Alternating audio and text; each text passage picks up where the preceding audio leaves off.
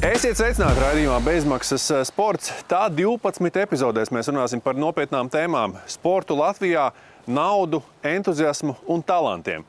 Kā liela nauda korelē ar augstvērtīgu rezultātu sasniegšanu? Arī par to. Bet vairāk par šīs epizodes galveno tēmu. Karjeras izvēle – profesionāls sportists. Plusi un mīnusi. Vai profesionāls sportists spēj nodrošināt pārtikušas vecumdienas? Vai ar neierobežotiem naudas līdzekļiem var izaudzināt labu sportistu? Kādai jābūt vecāku pieejai, kurš klusībā cer izaudzināt profesionālu sportistu, kurš vēlāk spēs nodrošināt ne tikai savas, bet arī paša vecāka vecumdienas? Vai virzīt mērķi "mans bērns būs profesionāls sportists" ir pieļaujami? Slava, nauda vai bauda? Kas motivē jaunieti kļūt par profesionālu sportistu? Kāpēc sabiedrībā pastāv uzskats, ka sportists drīkst būt muļķis? Mani sarunas viesi šodien divi cilvēki, kuriem sports nav svešs viņu dzīvē un arī viņu bērnu dzīvē. Askolds Uldriķis, bijušais žurnālists, šobrīd Futbola federācijas darbinieks un divu bērnu un futbolistu vecāks. Askolds, esi sveicināts. Un otrs un sarunas viesis šodien mans pa labi bijušais Latvijas skeletonists, no pasaules vadošiem skeletonistiem, nebaidīšos šī vārda, Tomass Dukurs, kura divi dēli darbojas ar hokeju. Sveiki! Kungi, šodien sarunas tēma profesionāls sports, karjeras izvēle. Un sarunas iesākumā es gribētu nodefinēt, ko tad sevi ietver šī definīcija. Profesionāls sportists. Varam tā kopīgi nodefinēt. Manuprāt, jāizpildās kritērijiem. Viens ir kaut kādai varētu būt profesionāli attieksmē pret sportu. Tas nozīmē to, ka cik tu darbu ieguldīji, respektīvi treniņu procesā un sacensībās. Un otrs ir droši vien arī kaut kāds atalgojums. Ja tu par to saņem kaut kādu lielāku vai mazāku finansējumu, tad arī var pieskaitīt pie profesionāla sportista. Pelnīt iztiku? Jā. Jā? Jā. Tās kaut ko piebildīs? Nē, es domāju, tieši pareizi Tomas ieskicēja, bet man liekas, galvenais, kas atšķira profesionālu un amatieru, ir tas naudas faktors, jo skaidrs, ka amatierim mēs varam savam priekam no rītiem paskraidīt krosiņus vai pēcpusdienā aiziet uz zāli vai nodarboties kādu komandu sporta veidu, bet tas būs savam priekam tikai, bet kā mēs saņemam naudu, tā mēs esam profesionāli. Tad bija šīm par to attieksmi. Skaidrs, ka ir jātrenējas ar profesionālu attieksmi, bet mēs zinām, ka arī daudz profesionālie sportisti varbūt pārāk tā viegprātīgi attiecās un tā trenējās vai attiecās pret sporta amatieru līmenī, bet saņem naudu visai lielu, teiksim, tā uz profesionāļiem skatoties. Tā kā, skaidrs, ka galvenais tas ir naudas faktors. Profesionāls karjeras izvēle, kā tas notiek? Kā tas, Tomas, bija tavā gadījumā, kad tu vispār saprati, jā, būšu tagad profesionāls sports? Tas pat diezgan vēl notika, jo līdz pat kaut kādiem gadiem, 18, es jau mācījos ģimnāzijā. Man nebija doma vispār savu dzīvi saistīt ar sportu. Un tad nāca tāda ziņa, kad sporta veids, ar kuru es nodarbojos, respektīvi skeletons, kļūst par olimpisko. Un tad radās ideja, ka varbūt ne profesionāli, bet mēģināt apvienot sākumā tādā amatieru stilā, vismaz aizbraukt uz olimpiādi, realizēt tādu tā kā vienu sapni mērķi.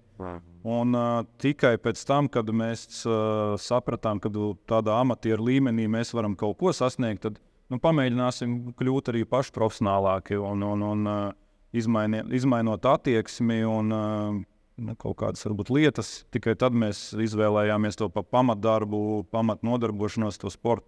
Bet sākumā ne man vecāki, tā bija uzstādīšanās, pats tā bija domājis, ka sports būs kaut kāda pamatnodarbošanās nākamos 20 gadus. Tad var teikt, ka tas dzinulis tev bija olimpiskās spēles dilemā? Jā, tajā brīdī, jā. Jo sākumā mēs tiešām nodarbojamies, jauki pavadījām laiku. Bija skaidrs, ka tas nekad nebūs nopietni un kur nu vēl ar to varēs kādreiz dzīvē naudu nopelnīt. Bet šis nav pareizais veids, kā nodarboties ar sportu. Sākumā viņš tev kā hobijs un vienkārši labu laiku pavadīšanu, un tas vienā brīdī fārtop, ka tu saproti, jā, es varu arī vairāk un varu arī nedoties olimpiskajām spēlēm. Tas ir arī atkarīgs no sporta veida. Ir sporta veidi, kur tu nevari tā 25 gados, labi, manā gadījumā bija ātrāk, bet izdomāt, ir futbols, hokejs noteikti, ka tev ir jāsāk jau no diezgan agra vecuma. Un, tur tas ceļš ir, protams, daudz savādāks. Tā kā es nedomāju, ka visu varētu tādā vienā grozā likt un tā ka būtu vienādi. Askolds, kā tavā gadījumā, tavu puiku gadījumā, tev viens puika jau spēlē lielajā izlasē, viens ir arī cerams, ka spēlēs kaut kādu droši vien, ka viņš cer, vai ne? Es domāju, ka tu arī pats ceri, vai ne? Skaidrs, ka viņiem, tā kā Tomass teica, ka viņiem ir jāizvēlās ātrāk jau tas ceļš, ja viņi vispār teorētiski grib kļūt kādreiz par profesionāļiem, un viņi jau futbolu nodarbojas no mazbērnu vecuma, un tas pirmais, varbūt tas lielās izvēles jāizdara, tā ka viņi nosacīt beidz pamatskolu, vidusskolu, tādā vecumā jau jāsāk skatīties, vai tu vēl mēģinās kļūt par to profesionālo futbolistu, ja, piemēram, es domāju, arī tāpat tās hokejas basketbolistu vai kādu individuālo sporta veidu sportistu, tas ir tas pirmais posms, un ja tu sāc, tā kā, teiksim, Roberta gadījumā, ja jau viņš atnes mājās līgumu, ja kur tā alga ir lielāka nekā tētim vai mammai, tas jau, teiksim, ir jau tāds profesionālais piegājiens. Kurš bija tas brīdis, kad viņš atnes to pirmo līgumu, un tas cipars ir lielāks nekā vecākiem? Man jāsaka domāt, man liekas, ka jau RFS-ā viņš saņēma visai daudz, teiksim, tā nosacīt daudz priekš savu vecumu, bet viņš nebija tobrīd, varbūt tas cipars lielāks, viņš bija tur plus mīnus tāds pats, bet jau bija redzams, ka ja viņš saņem tajos savos 17, 18 gados jau tādu atalgojumu, ka tad varētu arī kaut kas sanākt vēlāk. Un otrais jau, protams, arī, tā kā tieši runājot par viņu, ja redzams, ka viņam ir tas talants dotības, jau, nezinu, tur, teiksim, 10, 12 gadu vecumā, un tā perspektīva saglabājās 16, 18, skaidrs, ka jāmēģina tas ceļš, profesionālā sportista ceļš, bet, mēs jau zinām ļoti labi, kādi ir tie atbirumi, vienalga, jebkurā sporta veidā, vai futbols, vai basketbols, vai kur kā profesionāli, 1% varbūt kļūst par profesionāļiem no visu tā, lai kā, varbūt vecāki nelielot tās cerības par savām atvesēm jaunībā, un varbūt arī paši puikas sadomājās bērnībā, ka viņi kaut ko daudz varētu sasniegt, bet, tā dzīves realitāte tāda ir. Faktiski neko nevar no profesionāla sporta pārnest uz dzīvi. To dzīve, ko ikdiena, kas mums ir apkārt, tā kārtība, kā, modernā civilizācija dzīvo, jo tas, kas ir profesionāls sports, tas ir mākslīgi, ja, un viss šīs lietas, kas saucās tur, ka ir kaut kāda saliedēšanās vai tur komandas darbs un tam līdzīgi. Dzīvē tas nekur nenodara absolūti, jo tāds komandas darbs vai individuālais kaut kāds sniegums vai tas pārspīlējums vai tā muskuļu demonstrācija, dzīvē tas netiek izmantots vispār tādā formā, kā profesionālais sports to prasa, jo mēs jau redzam no ekrāniem ne tikai vienu stāstu, ja mēs neredzam šīs farmakoloģijas lietas, kas ir blakus, mēs neredzam tās tabletes, kas ir jādzer, lai tu aizmigt pēc kaut kādām spēlēm, mēs neredzam šo ārprātu ar trash talk, ja, kas ir it kā, tā runā, reku, viņš tur palīdz zem ādas, ja. Pamēģiniet kaut kādā darba vidē, normālā kolektīvā darba, kurā jūs mēģināt radīt kaut ko, ja? Šādā veidā uzpumpēt savu varēšanu, ja? Un izcelties. Ja? Jūs, man iedos pa purnu, lai jūs pirmajā vakarā būsiet brīvs, ja? Un līdz ar to profesionālam sportam, tur vispār normālajā dzīvē nav nekāda pielietojuma. Nekāda. Ja? Kā arī tā vecāka loma futbolā, es domāju, ka tu tur kā žurnālists blakus stāvēs daudzām karjerām un redzējis, kā viņi tas kaut kur, nezinu, iedod zinām drošības sajūtu vai tikai iedod piesardzību kaut kādu lielāku. Pa vecāku lomu, atklāsakot, tieši nesen mums arī Futbola federācija izlaida tādu filmiņu, vecāku sports, viņi saucās tieši par to vecāku lomu, jo viņi tiešām ir ļoti nozīmīgi, gan sportisti, gan arī vispār bērnu kā personības veidošanā. Tur, teiksim, 4 tādas mazas sērijas un atsauksmes ļoti labas, kad interesants, jo skaidrs, ka ļoti daudz ir atkarīgs pirmkārt jau bērnībā, uz kuru sporta veidu tu aizvedīs, otrkārt, kā tu viņi izvadās, jo mēs saprotam, ka tur ir 3-4 varbūt jāsāk vadāt, un bērni vēl nav tik lieli, viss tā loģistika, ja. Pēc tam, protams, arī visi audzināšanas faktori, kā mēs ar bērnu runājam, pirms treniņu, pēc treniņu, kā mēs viņu vispār veidojam kā personību, ja, tāpat tās vecāka attiecības ar treneri, ar tiesnešiem, jā, visi tie tādi blakus savu faktori, kas ļoti ietekmē profesionālu futbolistu, profesionālu sportistu veidošanu. Par to loģistiku laikam Tomass tev labs piemērs. Tagad mazais puika, jā, trenējās Rīgā un tu dzīvo pats Siguldā. Es dzīvoju Siguldā, jā, mēs vecāko puiku vadājām jau kādus gan 10 gadus, tad viņš pārvācās uz ārzemēm un tagad mazāko.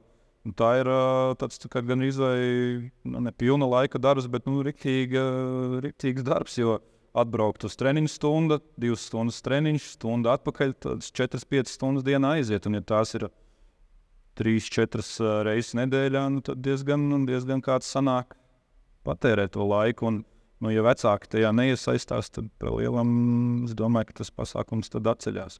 Arī izmaksas nav mazas, jo tie treniņi nav lēti ekipēji. Cik izmaksā šobrīd tev konkrēti? 9-gadīgs puika? Jā, 9-gadīgs. Mēneša maksa ir 225, plus ir turnīri, plus ekipējums, plus degviela, plus laiks. No, plus mīnus, cik mēnesī tu rēķinies? Cik aiziet? Kāda 500 eiro. Tas ir tādā, viss caur gadu, var teikt. Jā. Mēnesis ir brīvs. Futbolā izmaksas? Futbolā, protams, ir mazāks, tāpēc jau saka, ka futbols ir visdemokrātiskais sporta veids, kas tur ir galvenais ir buči, kas jānopērk. Protams, arī formas starp, jo nopietnās skolas, nopietnas akadēmijas grib, lai visi spēlētāji būtu vienodos tērbos, nav tā kā kādreiz katrs uzvilka vienalga Verpakovska krekliņu vai Zidāna krekliņu un skraidīja. Tagad viss ir vienādās krekliņos, bet skaidrs, tā ir viena forma. Tur nav, teiksim, visi tie aizsargas nopērts.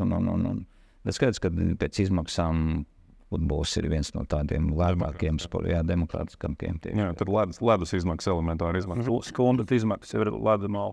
Tieši tā. Futbolā vienīgais tagad arī, protams, kaļu izmaksas, jo, teiksim, daudz mūsu kaļu programmu, tāpat tās Rīgā pa kaliem daudz sanāk maksāt, un tāpēc arī vecākiem varbūt arī citā kā sporta zāles klubi ir, tas tāpat tas kaut kāds papildus izmaksas ir skaidrs, ka treniņu maksai iznāk bišķiņ pievienot to vērtību. Askolds pieminēja to personības veidošanu, tam jaunietim nodarbojoties ar sportu. Jūs paši redzat, kā jūsu puikas mainījās, vai iesākām, sākumā ar tevi? Tu pats jūti, kā tu mainījies, sākot nodarboties to pašu skeletonu? Vispār jau sports laikam tomēr disciplinē sakārto un tev kaut kādā veido par cilvēku, jo tāpat ir kaut kāds režīms, gan dienas, gan uztura, gan kaut kādi mērķi, un tas palīdz man teikt, ka tev savākties, un arī kaut kādām citām lietām mazāk laika paliek tev kā jaunietim, ko gribētos. Un protams, arī to es arī redzu savos bērnos, kad tas ir palīdzējis. Kā tev puikas mainījās sākot sportot? Komandas sportā, tas nav individuālais. Jā, tas ir, man liekas, arī ļoti svarīgi.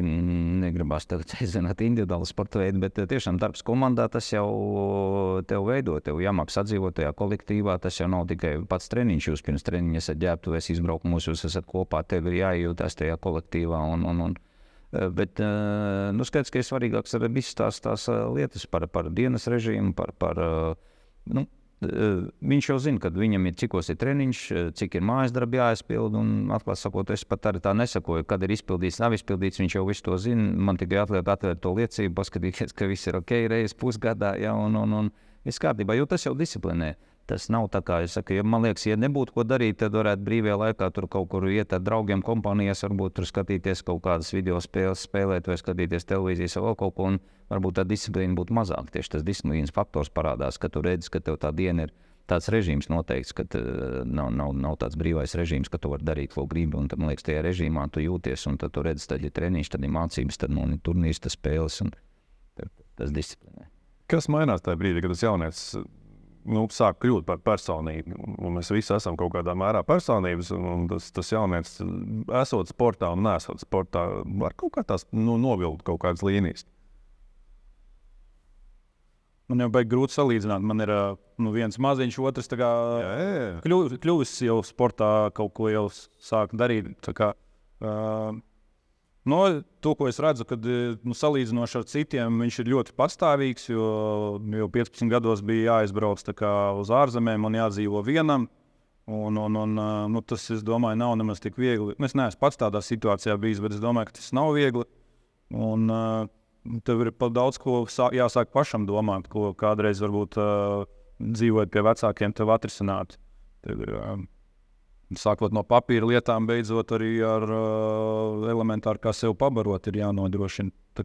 Cik viegli tas ir vecākam palaist to puiku ārā? Man varbūt, mammai bija daudz grūtāk, man varbūt bija vieglāk, bet es arī zināju, ka viņš pats to grib, tāpēc tā likās, ka tajā brīdī tas ir pareizi. Nezinu, tad laiks rādīs, vai tā bija pareizi.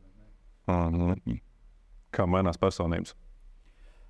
Man atklāt sakot, par saviem atkal varbūt nav tie raksturīgākie piemēri, tāpēc, ka man negribas slavēt savus puikas, bet viņi abi divi jau paspējuši būt par komandas kapteiņiem. Ja? Teiksim, to, ko vecākais Roberts, ja? Ka viņš 24 gadu vecumā Nīderlandes augstākajā līgā ir komandas kapteinis, tas man liekas vispār tāds ļoti rēts gadījums. Ja es neesmu tā speciāli pētījis, bet skaidrs, ka parasti kapteinis ir vietējais vai pieredzējušais spēlētājs, bet, kad ir jauns spēlētājs no ārzemēm kapteinis, tas ir tāds. Tas norāda to, ka viņam ir tās līderības dotības, varbūt arī apzinīgums, atbildība, ja, tā kā tās visas lietas. Un Normandam tas pats, ja viņš metā bija 20 gadu vecumā, ja, kapteinis, tā kā, viņiem ir kaut kādas, varbūt tādas īpašas, es negribu teikt, ka tas ir mans nopelns, ja tikai noteikti arī mammas un arī apkārtējo komandas biedri nopelns, bet skaidrs, ka tās personības veidojās, attīstās, un tas jau kā katram tas raksturs ir un attieksme vispār pret sportu. Tomass Askolds saka, nevajag slavēt puikas, nevajag tiešām slavēt. Ja runā par sportu, es domāju, kāpēc nē? Kad viņš varbūt savādāk bija domājis, kad tā kā lielī... Nāk, ka es te lielos tādā viņa... Es domāju, ja kaut kas ir labs izdarīts, ka nevajag arī to noklāt. Es vismaz, ja es redzu kaut ko nepareizi sliktu, es arī nebaidos kritizēt, bet ja ir kaut kas labs, tad es domāju, ka arī pelnīs uzslavu. Es arī baigi neliekuļoju, ja es redzu, ka slikti, es saku slikti, ja ir labi, tad labi. Labi. Nezinu, kā ir baigi svarīgi sabalansēt šitās lietas, jo var saslavēt, un tad varbūt viņš sāks lidināties pa mākoņiem, ja vienalga. Mēs redzam arī piemērs, ja jaunats ir tajā pašā futbolā. Ja es esmu redzējis talantīgs puiku, tur 12 vai 13 vai 14, viņi tur vecāku uz rokām nesā, vecmāmiņas priecīgas, ja, un treneris priecīgs un laimīgs, un viņš aizlido kaut kur mākoņos un visu, un kad pienāk 16, 17, viņš jau beidzas. Vai otra galējībā kaut kā, vecāki tur atkal to savējos trostē, un viņš beigās atmetam futbolam vai hokejam vai skeletonam ar roku, un viss viņam tas sports vairs nav vajadzīgs. Es iešu labāk darīt kaut ko citu, ja man katru dienu tur zāģē kritizēja, tīpaši vecāki to cilvēku. Te mēs laikam nonākam līdz nākamajam jautājumam, tā teikt dabīgi. Vecāks domziņu treneris, cik ļoti jāiesaistās tajā un cik jāļauj trenerim izpausties. Mēs daudz zinām arī, ja, ka vecāki zina vislabāk, ko viņu bērnam vajag un kā viņš tur kaut ko nav izdarījis vai ir izdarījis par daudz. Kā ir tas? Mūsu gadījumā arī bija, tēvs arī bija treneris, bet viņš kaut kā mācēja to, kaut kā arī nošķirt to, ka mēs esam dēli, bet arī mēs esam normāli pieauguši cilvēki, kad varam mums arī normāli runāt, nevis tā kā pavēles formā, un līdz ar to bija salīdzinoši viegli strādāt, tā teikt, jo nekad neizjūtu tur kaut kādus savādākus spiedienus, kad no tēva puses nekad. Askold, kā ir, tu paslavēji savus puikas un treneris tieši saka pēc spēles, nē, tur nekas nebija. Nav tādi gadījumi bijuši. Gan jau kaut kas līdzīgs bija, bet es domāju, man tā situācija bija nedaudz netipiska tajā ziņā, ka bija brīžiem tā pat arī, ka es biju treneru priekšnieks, ja, tur kad es strādāju par skolas direktoru, ja, gan Albertā, gan Skonto, ja, un es trenerim biju nosacīt priekšnieks, bet tas jau nenozīmē, ka tā trenera gāja un teica, manēji jāliek tur vai uzbrukumā vai vēl kaut kur viņš viņu ielika, teiksim, varbūt kāds ir viņa tas redzējums, tā arī viņš rīkojās. Ja? Tā kā viņš pēc tam aizgāja atskaitījās tur valdē sezonas beigās pa paveikto darbu un viss. Bet cita lieta skaidrs, ka tā vecāka iesaiste, man liekas, ka vajadzētu viņiem mazināties, un es jūtu arī futbola gadījumā viņi ir mazinājusies, jo kādreiz tiešām vecāki tur varēja laukuma malā bļaut. Tagad tas joprojām kaut kas notiek, bet mazākā mērā, jo tas darbs ar vecākiem arī jādara, jo mēs jau vairākus gadus futbola federācijā pievēršam nopietnu. Tāpat, kā es tagad teicu, mums bija filma, mums pirms tam bija komiks, mums ir... Domājam par to visām. Jā, domājam un runājam ar klubu vadītājiem, viņi atkal savukārt savos klubos runā tā kā par šīm visām lietām, jo tā ir problēma, par ko jārunā, jo skaidrs, ka katrs vecāks, kā tu teici, domā, ka viņš vislabāk zina, ko, bet varbūt trenerim ir cita stratēģija, cita taktika. Viņš šajā lieldienu kausā varbūt viņam vispār nav uzdevums uzvarēt, bet iespēlēt kaut kādas kombinācijas vai iespēlēt otro sastāvu vai vēl kaut ko. Un vecāki no malas bļauj, kas tur notiek, un mēs neko nesaprotam, kāpēc mēs palikām 4. vietā, jā, kas tas tāds ir. Jā. tā kā skaidrs, ka viņi bieži vien nezin, kas tur notiek. Tā kā es domāju, ka vajadzētu mazāk ieskaitīt. Tur es piekrītu, arī hokejā redzējis, ka kaut kādā U9 lieldienu turnīrā vecāki domā, ka tas ir kaut kāds Champions League fināls un tās emocijas un tie vārdi, kas tiek izkliegti gan tiesnešu, gan vispār hallē, ir šausmīgi. Tā bišķi pa nopietni cilvēku uztver, vajadzētu to tā kā, tagad, kad tas ir bērnu sports, lai viņiem tur tā dabīgi jāattīstās un nevajadzētu tik traki to uztvert. Es esmu dzirdējis to stāstu arī no hokeja. Manuprāt, Oļegs Sarokins viens tam bērnu vecākiem bija teicis, ka man puika lietas aizsardzībā spēlēt, viņš uzbrukumā NHL tik nopelnījis krietni vien vairāk. Un viņš saka, bet pagaid no Sānas Ozola viņš arī tā kā nopelnīja kaut ko esot aizsargs. Nav galīgi tā. Tāpēc arī tas jautājums par to vecāku domzīgu treneris. Klava, virzot jauniešus vienā vai otrā sporta veidā, jūs pievērsāt uzmanību tam stāstam par to finansiālo pusi, ka viņš spējas nopelnīt, spējas nodrošināt sevi, varbūt arī par jūsu vecumdienām beigās domāju? Nē, par to nē. Es vairāk skatījos, vienkārši man hokejs pašam, tas sporta veids numur viens. Otrs ir bišķiņi vairāk, varbūt skatījos, kur ir kaut kādas iespējas, kur ir labi treneri, kur ir apstākļi. Būsim reāli, ir jau, nezinu, mums nav Alpu, kalnu slēpošanā ļoti grūti kaut kā izsisties Latvijā. Līdz ar to ir sporta veidi, kur to ir daudz reālāk un vieglāk izdarīt. Bet manā gadījumā tas hokejs vispār ir numur viens un tāpēc tāda izvēle. Tad tu esi būtībā tas savu nepiepildīto sapņu piepildītājs caur puikām savā ziņā. Varētu būt savā ziņā, jā. Jo par to tiek daudz diskutēts, jo daudz vecāki caur saviem bērniem piepilda to savu sāpju. Tā droši ir sanāk beigās, jā. Askolds, tā bija gadījuma, kā puikas nonāk tajā futbolā? Man līdzīgi, man atkal savukārt futbols lieta, jā. Man futbols, jo es bērnībā arī pats nedaudz trenējos, bet pēc tam, kad es sāku strādāt, jā, viens no maniem arī pirmiem darbiem bija žurnālistika un tieši futbols bija mans tas lauciņš, un skaidrs, ka pirmā lieta, uz kurienes viņas aizveda, arī bija tie futbola treniņi. Tāpēc tas viss saistās kopā.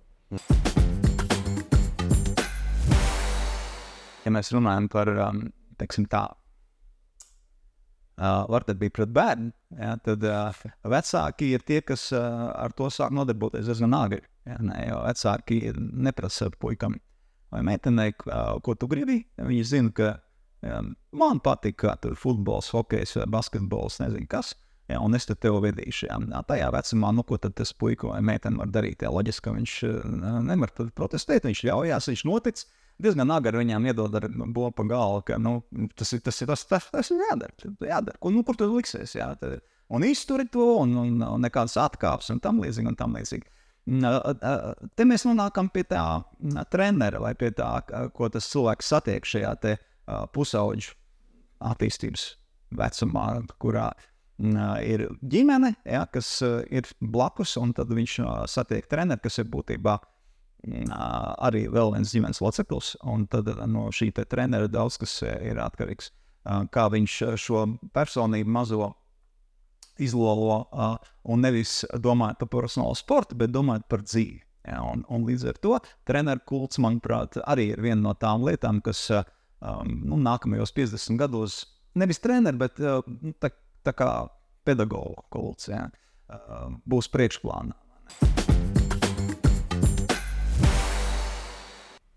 Tavā gadījumā profesionāls sportists bija tu, tavs brālis, tēvs daudz braukāja pārzemēm. Te puikas radošiem redzēja, ko nozīmē būt profesionālam sportistam, jo jūs bijāt profesionāls sportists, tur nav jautājumu. Jā, skaidrs, viņi tajā visā bija iekšā, protams redzēja arī, ko tas prasa, ka tas ir diezgan daudz treniņi, diezgan daudz sacensības, daudz projām, un tas droši vien viņiem jāprasa, kā viņi to redzēja, bet visu to, protams, stāvēja klāt. Tas palīdz vai dara piesardzīgs, kā tev liekas, izvēloties? Es domāju, ka tas palīdz, jo viņš arī man var uzprasīt padomu, kā tajā brīdī, nezinu, es jutos, kā es būtu darījis, ko varbūt vajadzētu savādāk. Labi, tie sporta veidi nav galīgi vienādi, bet kaut kādas paralēlas jau var vilkt.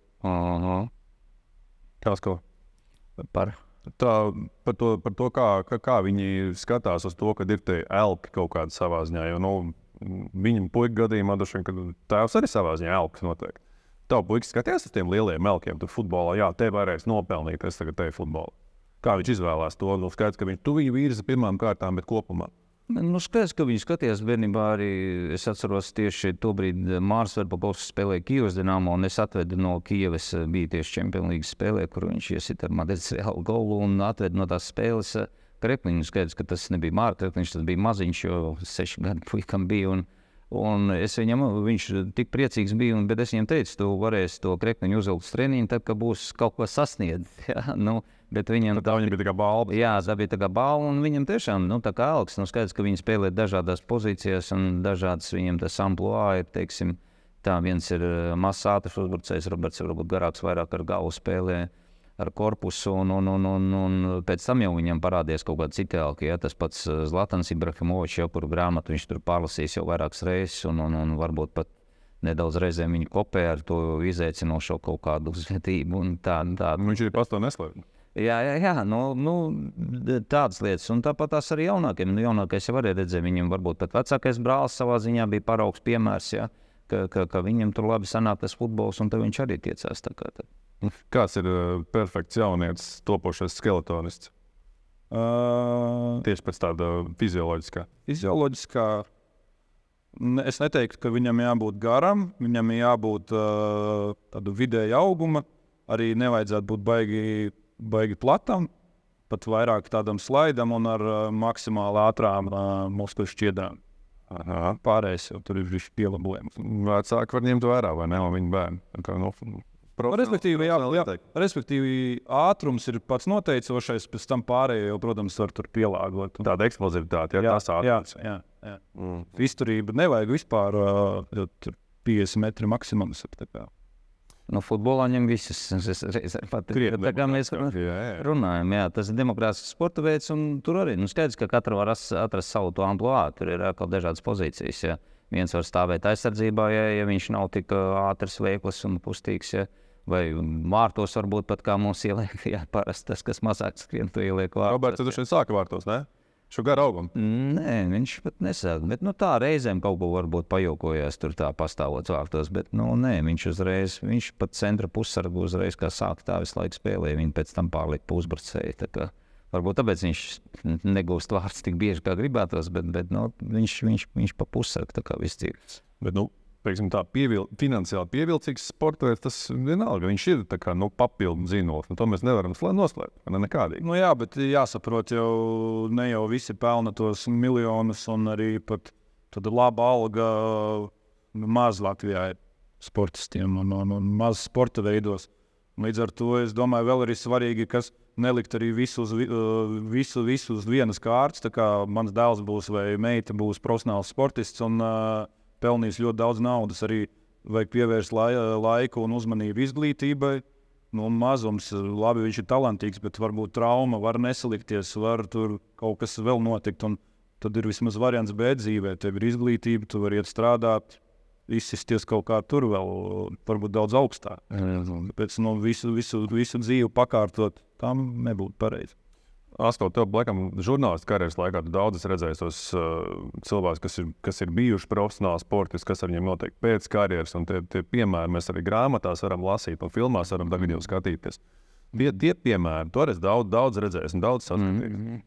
Viens man bēdīgākajiem piemēram ir tieši, kur es biju grāmatas autors, Andrejs Rubīns, lai vieglas smiltis, arī, viņš pelnīja karjeras laikā 100,000, pat miljonus, un pēc karjeras bija visai bēdīgi, tāpēc ir ļoti svarīgi tas duālais risinājums, ka tu esi ne tikai sportists, bet arī paralēli kaut ko dari, kaut ko studēji, jo atgriežoties pie maniem dēliem, kā Roberts arī, viņš jau bija Latvijas lielās izlases jau kandidātu lokā, bet tāpatās viņš iestājās Latvijas universitātē, un viņš nomācījās gadu, sanāca tā, ka viņš aizbrauc prom uz ārzemēm, un viņš bija grūti attālināt tur tās studijas pārkormēt, un tādas tehniskas visādas problēmas, un tāpēc pameda, bet tas pats arī piemērs Normons vai citi metis audzēkņi. Daudziem ir tās duālās karjeras, ka viņi paralēli gan mācās, gan arī spēlē futbolu. Ja. Par to finansiālo pusi arī te varbūt Tomasam vairāk jautājums par valsts, to, ko valsts spēja nodrošināt Latvijas sportistam, augsta līmeņa sportistam. Tur viss ir kārtībā pēc savas pieredzes spriežot un skatoties. Es uzskatu, ka priekš tā Latvijas dzīves līmeņa, ir gan attiecīga tam līmenim attiecīga alga, gan arī visa prēmēšanas sistēma pat īstenībā ir varbūt pat stipri augstāka nekā vidēji citur Eiropas valstīs. Jā. Nu, Par prēmijām. Par prēmijām, ja es runāju, jā, ir noteikti augstāka. Tā kā tādā ziņā, es domāju, mēs nedrīkstētu sūdzēties. Ko man sports saka? Nē, ko man sportos jau tas valsts finansējums skaidrs, ka ir mazāk tur vairāk. Mēs darām, tur ir Eiropas nauda. Jā. Nē, nu labi, bet citos jau tas pats, jo es nezinu tik smalki, kā tur volejbolista vai handbolista. Skaidrs, ka viņiem ir Mūrjāņu sporta ģimnāzija, caur kuru viņi saņem finansējumu no valsts, jā. Attīstās mūsu, teiksim, futbola vai basketbola, pašiem jāveido savas tās jaunatnes sistēmas un pašiem jāfinansē viņas, jā. Bet par tādu atbalstu, jāskatās, par tām algām runājot, skaidrs, ka virslīgā ir tādas algas, ko tu vari nodrošināt, varbūt arī kaut kādu lielāku nākotni, ja tajos lielajos klubos, ja tu esi Rīgā vai RFS vai varbūt arī pat Liepājā. Bet ja tu esi kaut kādos mazākos klubos, nezinu, Metas Upurna, Tukums, Daugavpils, ja tas tev ir tāds ikdienas. Tas atrāviens ir milzīgs, tev šeit 2-3 klubi un pārējie, vai ne? Tas tev tāds ikdienas minimums. Nevienam noslēmums, ka sportists, profesionāls sportists karjeru, ko viņš pelna to iztiku sev un varbūt ģimenēm, nezinu, vecākiem, viņi tur ir 12, 15 gadu maksimums, tas ir jāsaprot. Kurā brīdī tu sāki domāt par to, ko tu darīsi pēc? Jau kaut kādus 5 gadus pirms es pabeidzu sportot. Tā kā jau sāku domāt, kā taisīt to pārēju, ko es darīšu pēc tam. Un kādus gadus 3-4 es jau iesāku tā kā jau savu biznesu, lai zinātu, ko es darīšu tieši tajā dienā, kad es vispār metīšu mieru. Laikam es esmu labais piemērs savā ziņā. Es nezinu, vai labais, bet es katrā ziņā to labi apzinājos, ka tas nav tāds, tā kā, nezinu, celtnieka vai šofera darbs, kur tu vari varbūt pat visu mūžu darīt. Sportā tā ir, kad cik tev tur varbūt tā veselība ir dota. Un manā gadījumā tas process vēl bija diezgan ilgs, pār 40 gadiem tiku, bet vidēji, jā, tie 11 gadi. Katru dienu jābūt gatavam konkurēt spējīgam vienalga. Neviens to neprasa, kā tu šodien jūties. Tur uz darbu tu vari aiziet, es šodien strādāšu no mājām. Basītī nav, ja tev ir fināls, tu nevari strādāt no mājām, tad tev vienalga. Tas tev ir, nezinu, plaušu karsons vai kas, play-offā jāspēlē. Tas tāds piemērs. Varbūt neveiksmīgākais, bet tas nav tā. Visi redz, ka aizējām arēnā uz spēli, nospēlēt, nezinu, zaudē, pa ko viņiem maksā. Tā nav visa gatavošanās, tas video un tie treniņi. Roberts šobrīd domā, kas notiek ar viņa naudu, ko viņš pelna šobrīd, lai viņu pārvērstu varbūt lielākā naudā pēc kaut kāda laika, jo skaidrs, ka futbols kādā brīdī beigsies. Labi, viņš vēl gados jauns, tur nav varbūt pārāk šis jautājums, bet vienalga. Nē, viņš vienu brīdi sapcitu iedomājas, par tādu lietu, bet es jau teicu, ka drīzāk varbūt tagad jākoncentrējas uz tiem treniņiem, ka tu vari sapelnīt to kapitālu ar labāk to savu spēlēt prasmi, nevis ar kaut kādām labākām iemaņām vai zināšanām, kā to jau nopelnīt to naudu, ja tur ieguldīt vai ko ar viņu darīt. Tā kā varbūt šobrīd tas nav primārais, bet skaidrs, ka viņš jau sāk kaut ko aizdomāties. Skaidrs, ka cerams, ka tās karjera vēl būs kā ilgi un nav vēl tas brīdis pienācis, bet pagaidām tā ir. Bet skaidrs, ka tur ir jāskatās obligāti, ko darīt pēc tam. To, ko tu iepriekš prasīji, par tiem futbolistiem, kā viņi tagad un kas, ja mēs paskatāmies vienalga kaut to 2004. gada izlasi, kurš no viņiem šobrīd dzīvo, tur zila zaļa, teiksim, arī. Jā, tā varētu būt, jo daudziem ir tā, ka viss tas, kas viņiem ir bijis, ko viņi sakrājuši karjerā vai pelnījuši karjerā, teiksim, tas maz, kas tur ir palicis pāri. Tā kā skaidrs, ka viņi pēc tam katrs ir atradis kaut kādu vietu, cits ir atradis pa treneri, cits ir atradis pa kaut kādu varbūt cits sporta speciālists, cits strādā ārzemēs, cits varbūt pa taksometru šoferi, pat tagad strādā. Tas spektrs ir visai plašs. Kā ar sportistu prēmijām, bet Kaspars Dauga, viņš vienā no intervijām tur gan nedaudz, varbūt tas viņa teiktais izrauc no konteksta, bet tā doma bija par šīm pensijām sportistu. Zināms skaits spēles izlasēs vai zinām gadi izlasēs, un tad to attiecīgi pēc karjeras beigām saņem pensiju. Jūs esat par šo vai pret šo? Tā tad diezgan sarežģīta schēma būtu tur skaitīt. Katram savu kritēriju, un tā schēma varētu būt salīdz vienkārši. 10 pasaules čempionāti konkrēti kaut kajā, un tad tev ir, pensijas kaut kāda. Man jau grūti pateikt, kā esmu bijušais sportists, man jau būtu jāsaka, ka es baigi par, bet, ja godīgi, es ar sportu nodarbojos nekad nedomājot par to, kas man kādreiz būs. Tiešām. Nē, es nebiju, ja es saņemtu 0, es tāpat to darītu, un man bija kaut kādi sportiskie mērķi, un katrā ziņā noteikti vēl es nedomāju par kaut kādu pensijas fondu, bet skaidrs būtu, varbūt no valsts būtu forši, ja pateiktos, nezinu, kāda tā sistēma būtu, bet kādiem labākajiem, lai nav jādzīvo varbūt arī nabadzībā, kā mēs esam redzējuši, tur tagad ir olimpiskie čempioni, kam tur trūkst.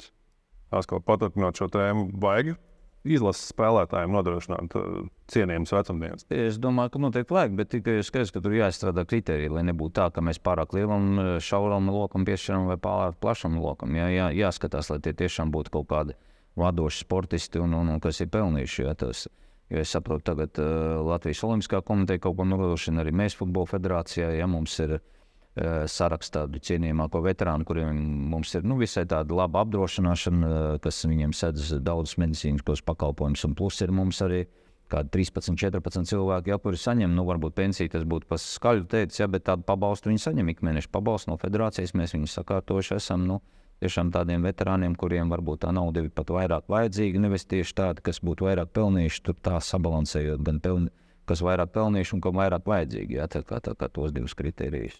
Dāvā uz ātro kriteriju, kā tev liekas izlases spēlētājs, cik viņam būtu jānospēlē izlasē spēles, tas būtu spēļu skaits, kas tas būtu kriterijs? Pirmais, kam būtu jābūt kriterijam? Nezinu, individuālajos sporta veidos varbūt olimpiskais medaļnieks, pieņemsim, var pretendēt, izlasē, tur kaut kāds čempionāta skaits vai aizvadīto spēļu skaits vai... Bet atkal tad atnāks tehniskie sporta veidi, kā pirmajā formulā, kā turblēt. Būs ļoti grūti salikt, bet jābūt augstiem. Bračkam tu tikko pensiju nodrošināji. Jā, bet sev nē, kaut kā vajadzēja savādāk ieteikt. Jā. Par komandu, jo mēs varētu būt... Man jāpapēt kā citos sporta veidos, bet futbolā kaut kādas 100 spēles varētu tāds kriterijs plus mīnus būt, varbūt jāapskatās, cik 100 tas, man liekas, ka varētu izskatīties. Es nezinu, kā ir basketbolā, hokeja, vai tas 100 ir daudz vai maz. Ja? Tā kā tur jāapskatās. Bet, es saku, tā kā, lai mēs te tagad studijā uzreiz neizlemtu šodien, tur jāpaskatās, lai tas kriterijs stingrāk. Bet tas par tiem olimpiskiem čempioniem, medaļniekiem, tas noteikti arī ir viens no kriterijiem. Jā, daudz mums viņa nav, bet tāpat laikā ir. Tā, ne? Klau, jaunieti, kas motivē šobrīd? Kas tas ir? Tā ir nauda? Tas ir vēlme kaut ko sasniegt. Tāda slava. Jā. Nauda, slava. Pašapliecināšanās kaut kāda savā ziņā, kā tā rādījuma. Jā, kaut ko parādīt. Jā. Bet, jaunos sportists jau visvairāk motivē tas, kad, pieņemsim, hokejā, basketbolā kaut vai šitādi 2 čempionāti bija. Un es domāju, es zinu, kad ir arī uzreiz grupās pieplūdumi un jaunieši bērni uzreiz grib līdzināties, nosacīti saviem elkiem, varoņiem, un tā tas notiek pasaulē. Jaunieši hokejā, es nekļūdos, 600 spēļu vairāk nekā iepriekšējā gadā jaunatnes čempionātos būs pēc šīm pēdējās. Tas dod. Mēs varbūt atņemam citiem sporta veidiem. Futbolam, vai ne? Varbūt, es nezinu, tādu statistiku. Bērni jau nepalika vairāk, bet viņus paņem tie sporta veidi, varbūt, kuros bija tajā brīdī fanāki. Tagad uz futbolā varbūt kaut kā. Nē, es domāju, varbūt paliek vairāk tieši otrādi, es pozitīvi skatos bērnu, kas nodarbojas ar sportu, jo mums joprojām tas procents, cik bērnu nodarbojas ar sportu un cik nē, tas ir zems. Es nezinu precīzi tagad tos datus, bet es zinu, kaut kad bija tāda pētījuma, cik mums nodarbojas, un tas joprojām salīdzinot ar daudzām Eiropas valstīm, tas procents ir visai zems. Tā kā es ceru, ka tikai viņi palielinās to bērnu pieplūdumu visos sporta veidos. Kā ir šobrīd futbols izjūt to, ka basketbolam un hokejam iet labi?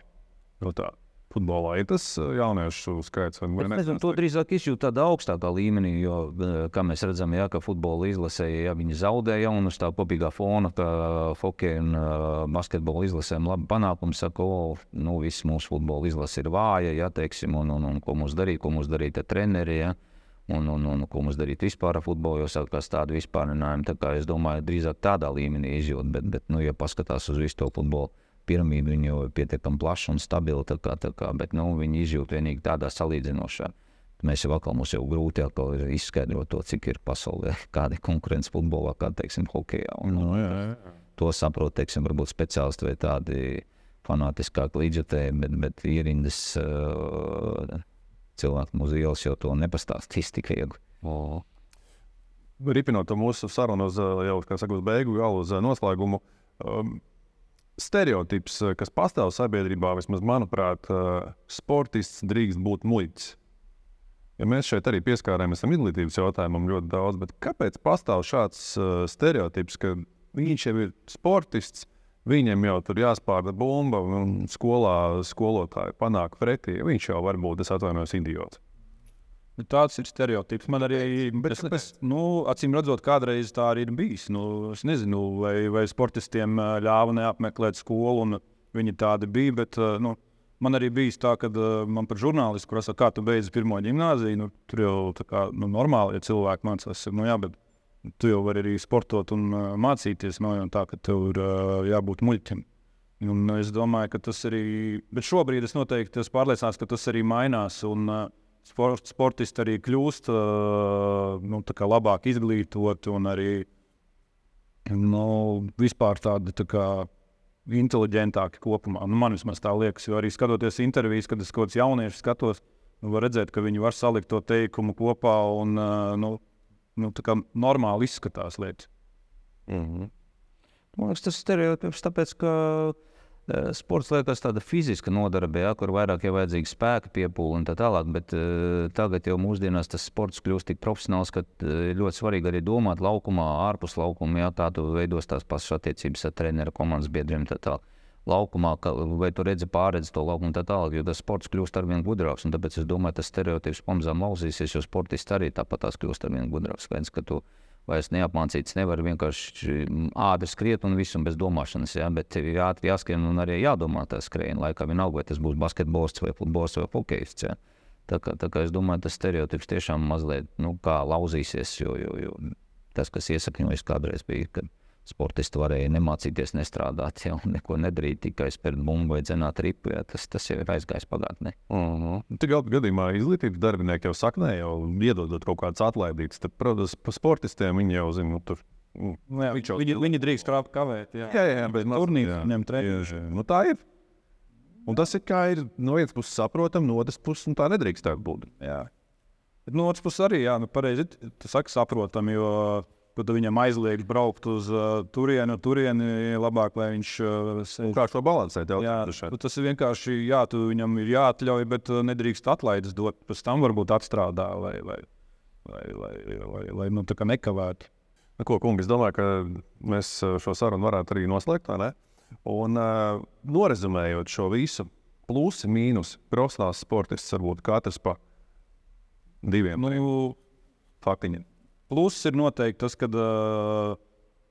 tu būsi kā cilvēks, es domāju, tu būsi disciplinēts, tev būs mērķis, tu būsi stingrs, viss tev būs kārtībā, bet mīnus ir traumas, karjera salīdzinoši īsa, varbūt spilgta, bet īsa,